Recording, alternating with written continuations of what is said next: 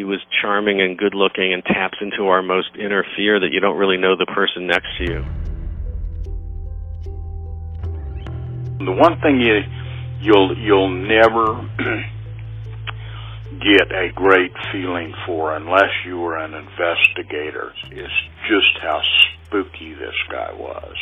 The thing I remember most is the long, straight, dark hair parted in the middle was kind of a unifying factor in a bunch of murders of young women, even teenagers. To a certain extent, they looked like they were sisters. People were freaked. We didn't have murderers and bad people in Aspen or the Roaring Fork Valley.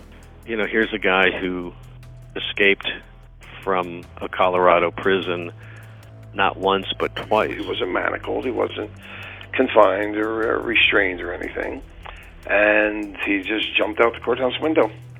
He would ask me and whoever my partner was, hey, Leon, where does that road go? Hey, Leon, how deep is the snow up that road? What city's in that direction? And to me, it was obvious he's planning his next escape. Conversations turned to, where do you think Ted is? What do you think Ted's doing?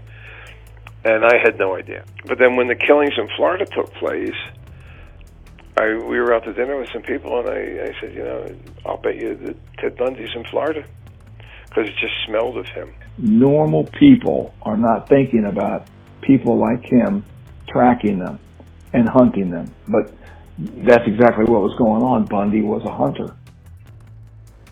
From 1974 to 1978, Ted Bundy abducted and murdered an estimated 30 women and girls across 6 states. He eluded law enforcement, slipped out of custody twice, and went on to commit his most brazen string of attacks, cementing himself as one of the most notorious serial killers in U.S. history.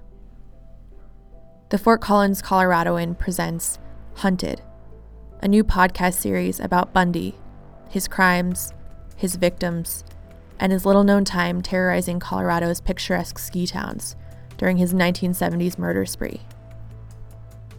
Find Hunted on SoundCloud, Apple Podcasts, or wherever you listen to your podcasts.